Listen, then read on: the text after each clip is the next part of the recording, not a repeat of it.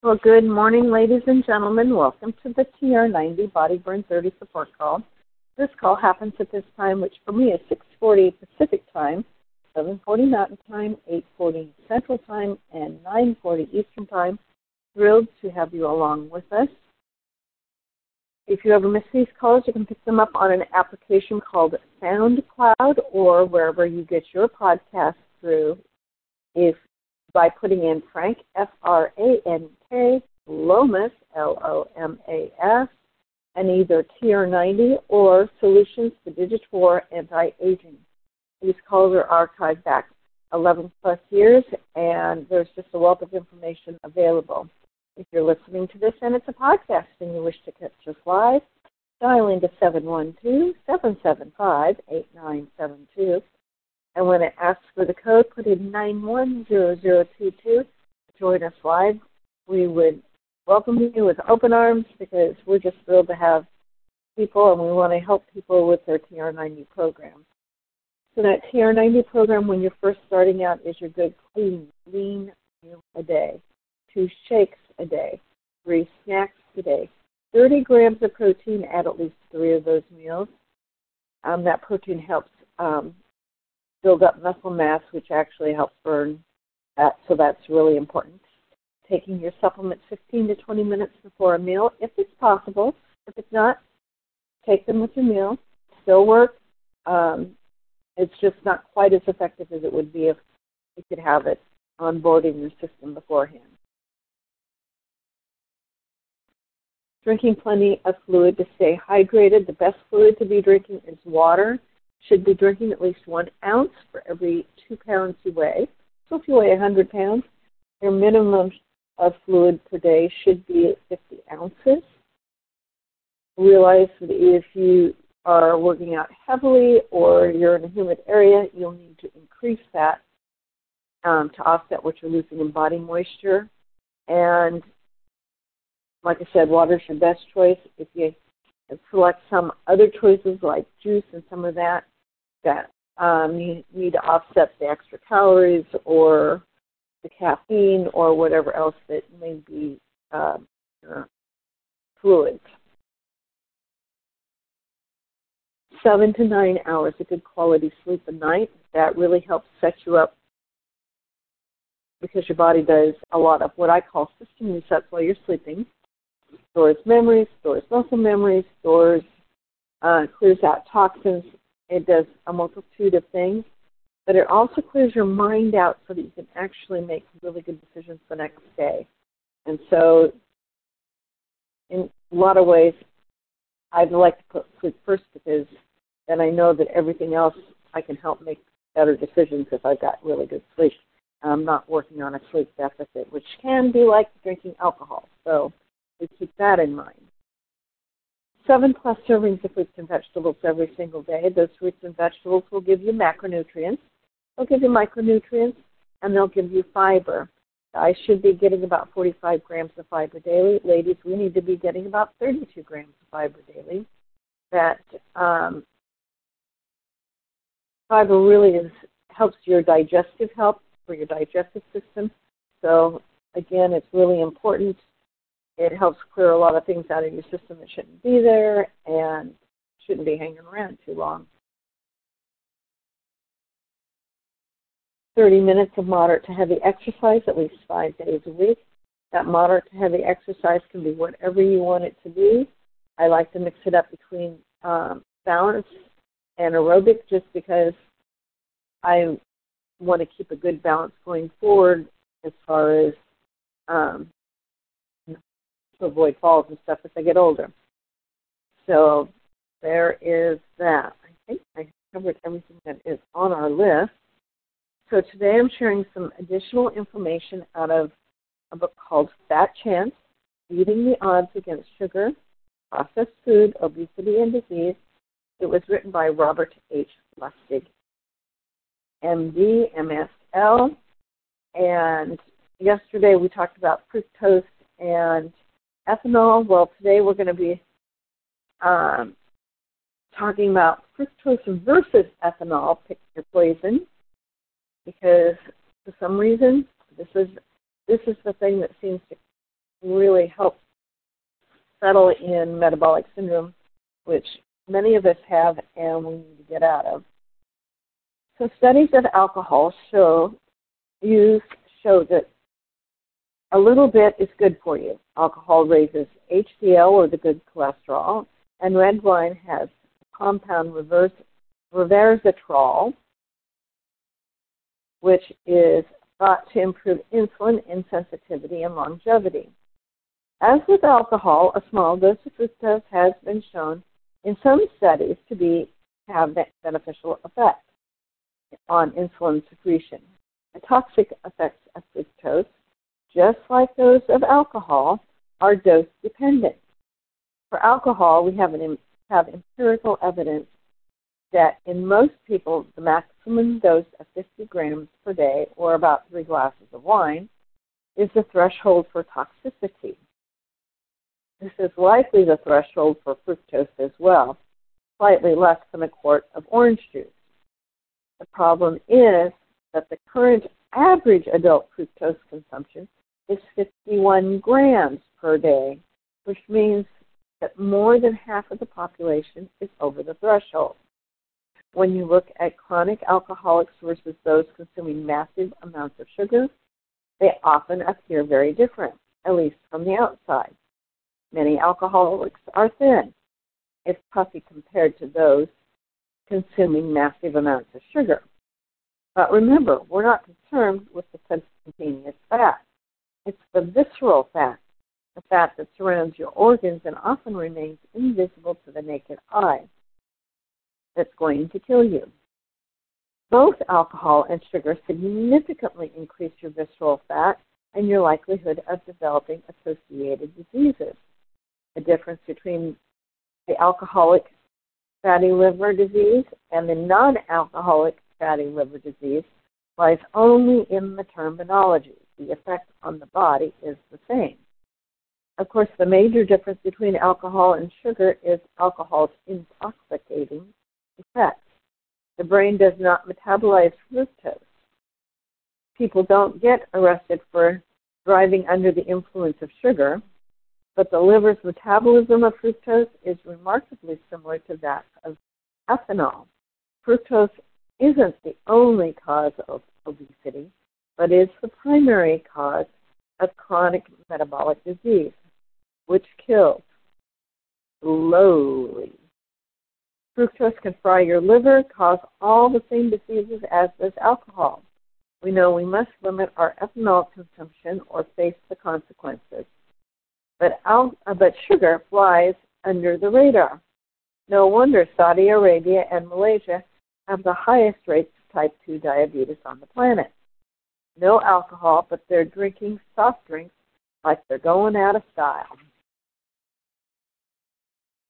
And according to the International Diabetes Foundation, the global diabetes pandemic currently claims about 366 million, that's with an M, people.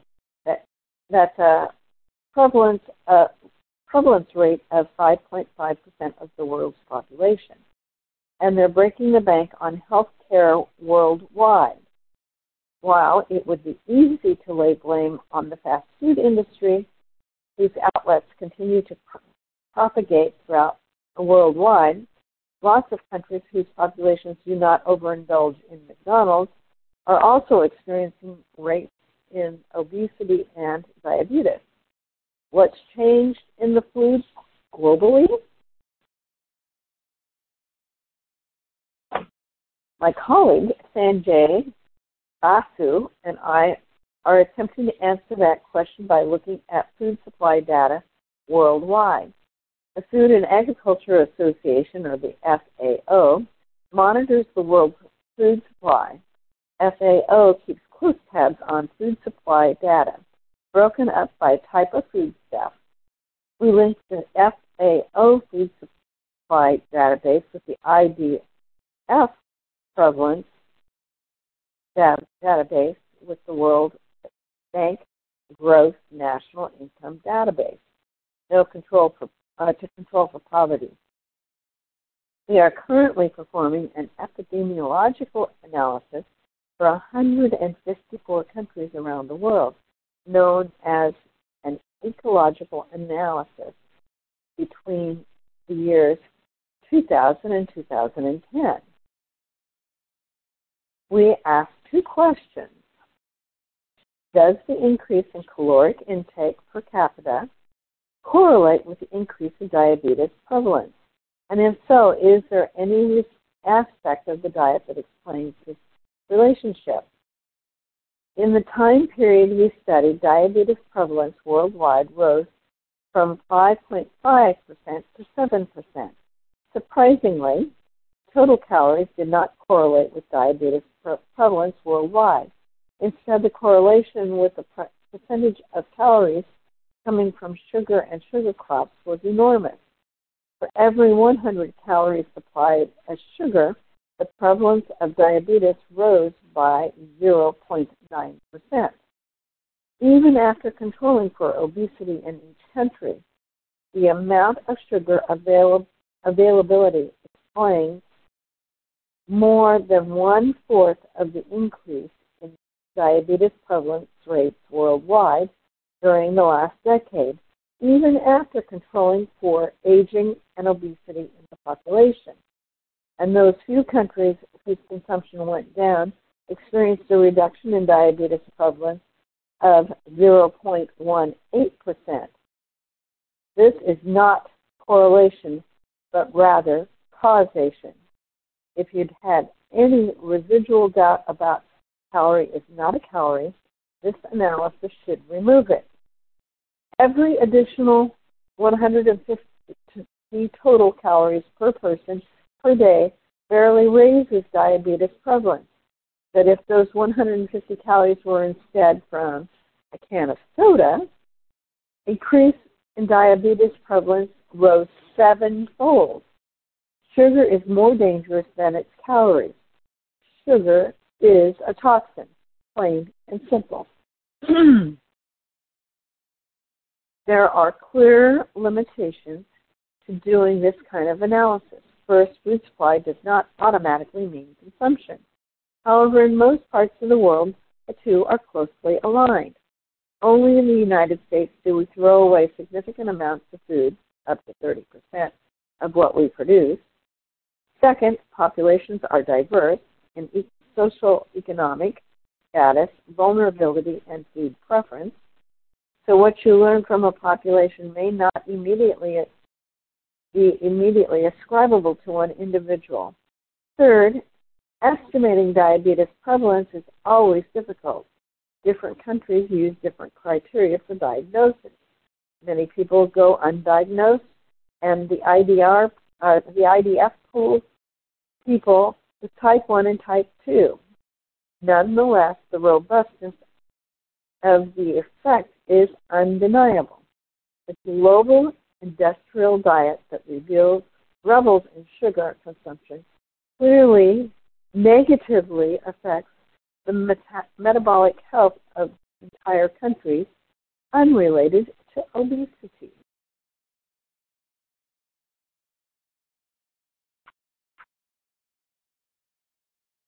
So now you're thinking diabetes, liver dysfunction, cancer, dementia, and aging. It can't get any worse, could it? Oh, but it can. Not only does fructose turn your liver to fat and your proteins brown, but it tells your brain that you need more of it and more. Remember the starvation pathway and the reward pathway? Similar to the effects of alcoholism, fructose stimulates excessive and continued consumption by tricking your brain into wanting more. For Gabriel, one glass of juice just wasn't enough. Recall the lessons of leptin. Anything that blocks leptin signaling will be read as starvation at the hypothalamus and as a lack of reward by the nucleus accumbens, both of which drive long-term food intake. And anything that alters that meal-to-meal hunger and satiety signals will drive short-term food intake. whether you don't feel full, you consume more. Fructose does them all. 1, the consumption of fructose does not stimulate an insulin response, so leptin doesn't rise, and the animal keeps eating or drinking soda, as the case may be. 2, long-term fructose consumption generates liver insulin resistance and causes chronic hyperinsulinemia, excessive high blood insulin, which interferes with leptin signaling and promotes further food intake by preventing dopamine clearance from the NA. 3, ghrelin, a peptide produced by cells in the stomach, is the hunger signal in humans. In humans, ghrelin levels rise with increased subjective hunger and peak at the time of voluntary food consumption, which is why your stomach grumbles at noon, and decrease after a meal. However, fructose intake does not decrease ghrelin. Therefore, caloric intake is not suppressed. Indeed, fructose consumption in the form of a big gulp does not reduce the volume of solid food needed to feel satiated, multiplying the total calories. So why do we have this fascination with sugar in the first place? Why does sugar make us want more? What's the selective advantage? We saw that insulin blocks leptin signaling to promote leptin resistance in order to allow weight gain associated with puberty and pregnancy, and to allow pregnancy to occur. We saw sugar stimulates the brain dopamine and opiate in to let us know what foods are safe. But why should sugar cause insulin resistance and insulinemia? Naturally occurring sugar in fruit is what makes fruit palatable. But for our ancestors, fruit was readily available 1 month per year, called harvest time. But then came 4 months of winter and no food at all. We needed to stock up to increase our adiposity in preparation for the 4 months of famine. In other words, in doses that were available to our forebears, sugar was evolutionally adaptive. Indeed, fruit binges among orangutans in Indonesia are responsible for their altered energy intake and changes in weight. For their normal diet, they consume 27% of their calories as fruit, as opposed to when the fruit is plentiful during a binge, at which point that figure rises to 100%. This results in high insulin, drives energy storage, and cyclic adiposity. But with our current global sugar glut, devoid of fiber and in high doses, 24/7, 365, our weight gain is not cyclical anymore, and this process has become maladaptive. Face it, we've been flipped. Still, while sugar is the biggest perpetrator of our current health crisis, it is by no means the only bad guy. There are antidotes, quote unquote, to the fructose effect, but they have been removed from our environment as well. And the rest of Part 4 will lay bare the rest of our toxic environment. So on Thursday, we'll be getting into fiber, which is one of the things I've been talking to you about at the top of these calls. You can put these, if you scoot over to Facebook, One Team Global Live in about a minute, you will be able to catch one of our leaders sharing some information on how to build a new skin business. We'll have Frank back tomorrow. This is Susan Mann for January 31st, 2023, signing out. I want to wish you a great day and welcome any thoughts or comments you have.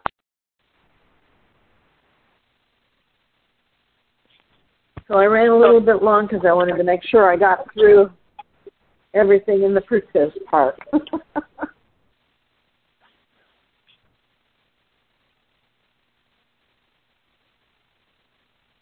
Well, stay safe and warm out there, friends, because I've noticed some But clear across the country, we're going to be experiencing a lot of really chilly weather, and down in the Texas and the southern part of the United States, they're going to be getting a lot of ice.